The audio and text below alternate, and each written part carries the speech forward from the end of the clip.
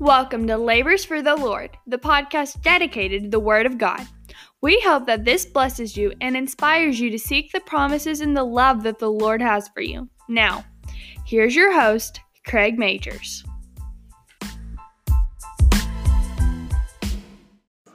Thank you, Lord.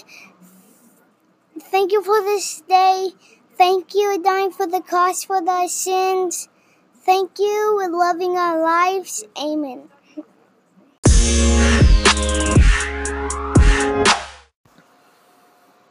All right, guys, welcome to another episode of Labors for the Lord. Hope everyone's doing good this evening. I'd like to give a thanks to my youngest son, Dax, who did a quick little prayer for us here at the beginning of this episode, and thank the Lord for him. So I want to talk about the love that the Lord has for us. Some of us have had very difficult lives. Some of us continue to have difficult lives, and it can seem like, we're always going through these storms. Like there's always just storms and rain, and there's never any sunshine. And we watch people who live lives that are sinful. They live lives that are not based on the Lord and on His Word. And we watch these people. We watch people on TV and people in movies, and we see people at our jobs and even family and friends who deny God, and yet they exceed. They exceed in their career. They exceed financially, and success just seems to fall in their laps, and yet it can seem like all we are left with is almost and what ifs.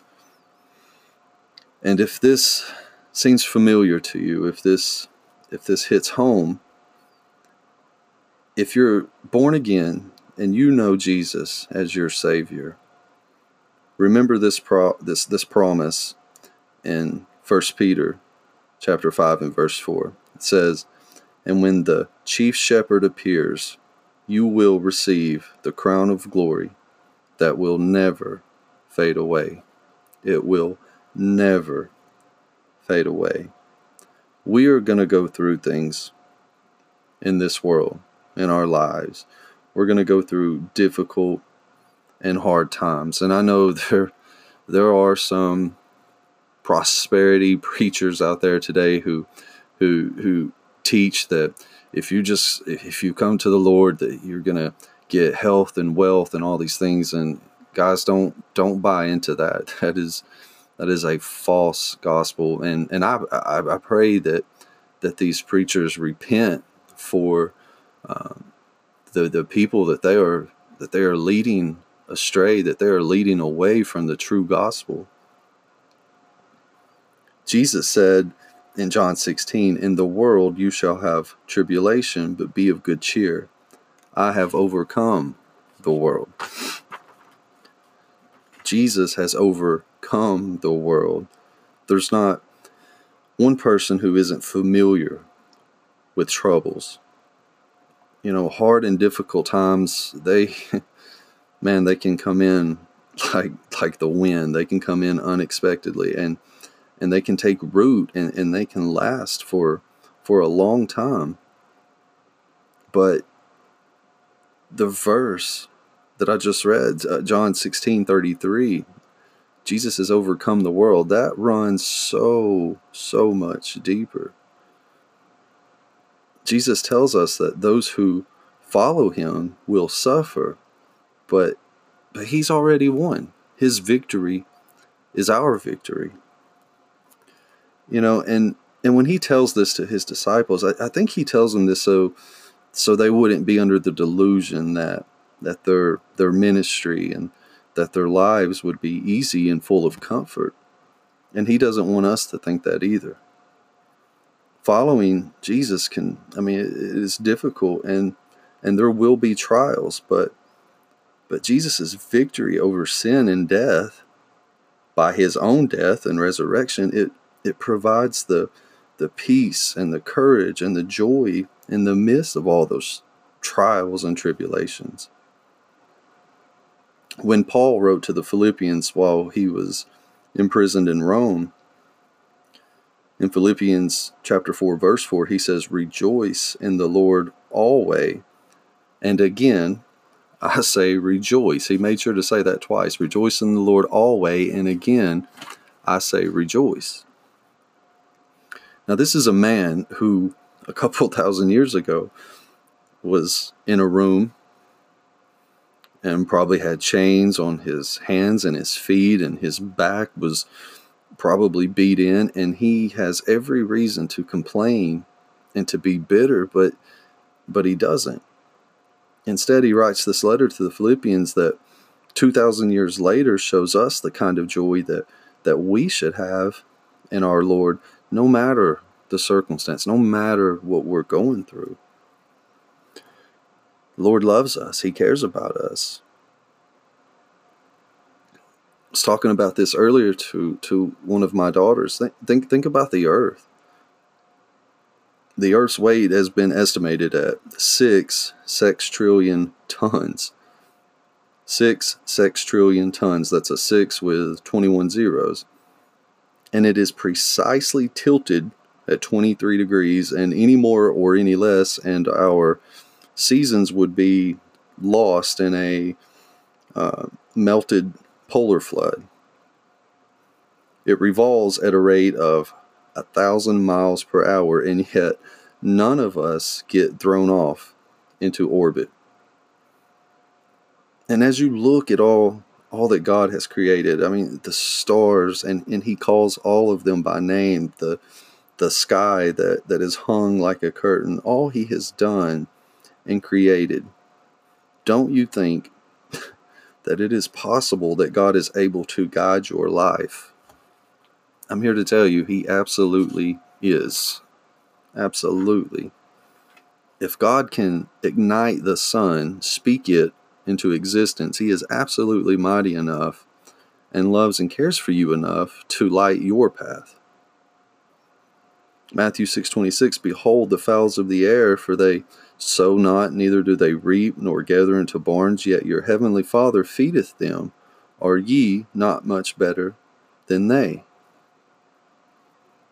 He loves and he cares for you enough to send his only begotten Son that left heaven's glory and died on an old rugged cross for your sins and for mine. Put your faith and your trust in him. Surrender your life to him. Seek his will and be led by the Spirit. Romans 8:14, "For as many as are led by the Spirit of God, they are the sons of God." The Holy Spirit is the presence of God in our lives, carrying on the work of Jesus. The Holy Spirit helps us in several ways. One way is inwardly, by granting us the fruits of the Spirit. Galatians 5:22 through 24. "But the fruit of the Spirit is love, joy, peace, long-suffering, gentleness, goodness, faith, meekness, temperance. Against such there is no law. And they that are Christ have crucified the flesh with the affections and lust." Another way the Holy Spirit helps us is upwardly, by praying for us. Romans 8:26 says, "The Spirit also helpeth our infirmities, for we know not what we should pray for as we ought, but the Spirit itself maketh intercession for us."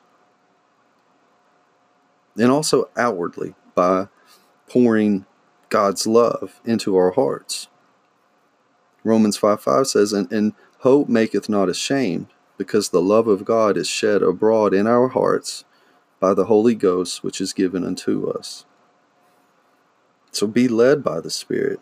The true children of God are those who let God's Spirit lead them. And let me say this. There is never a time when Jesus is not speaking. There is never a place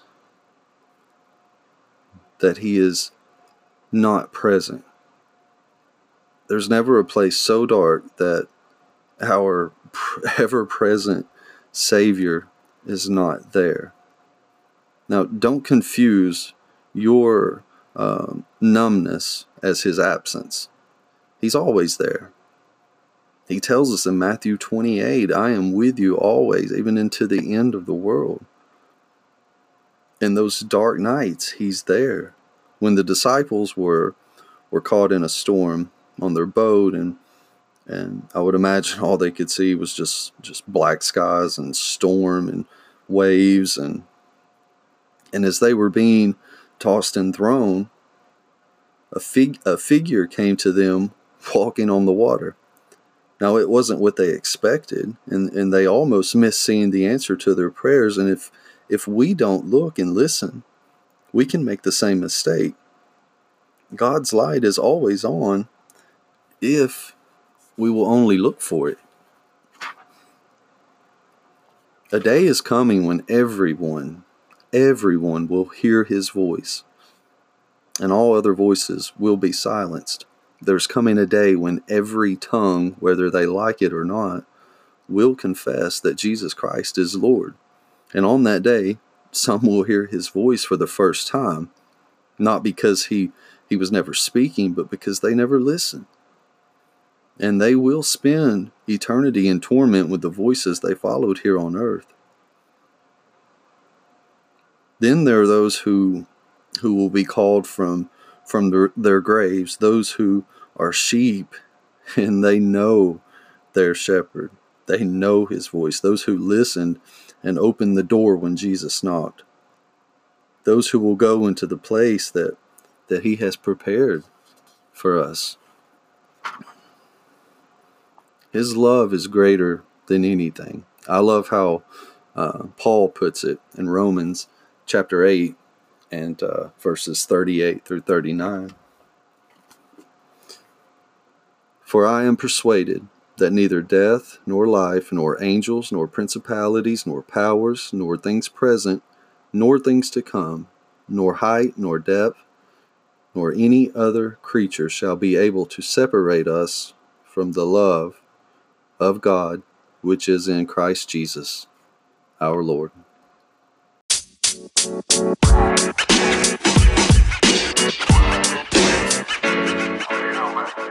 You know, man.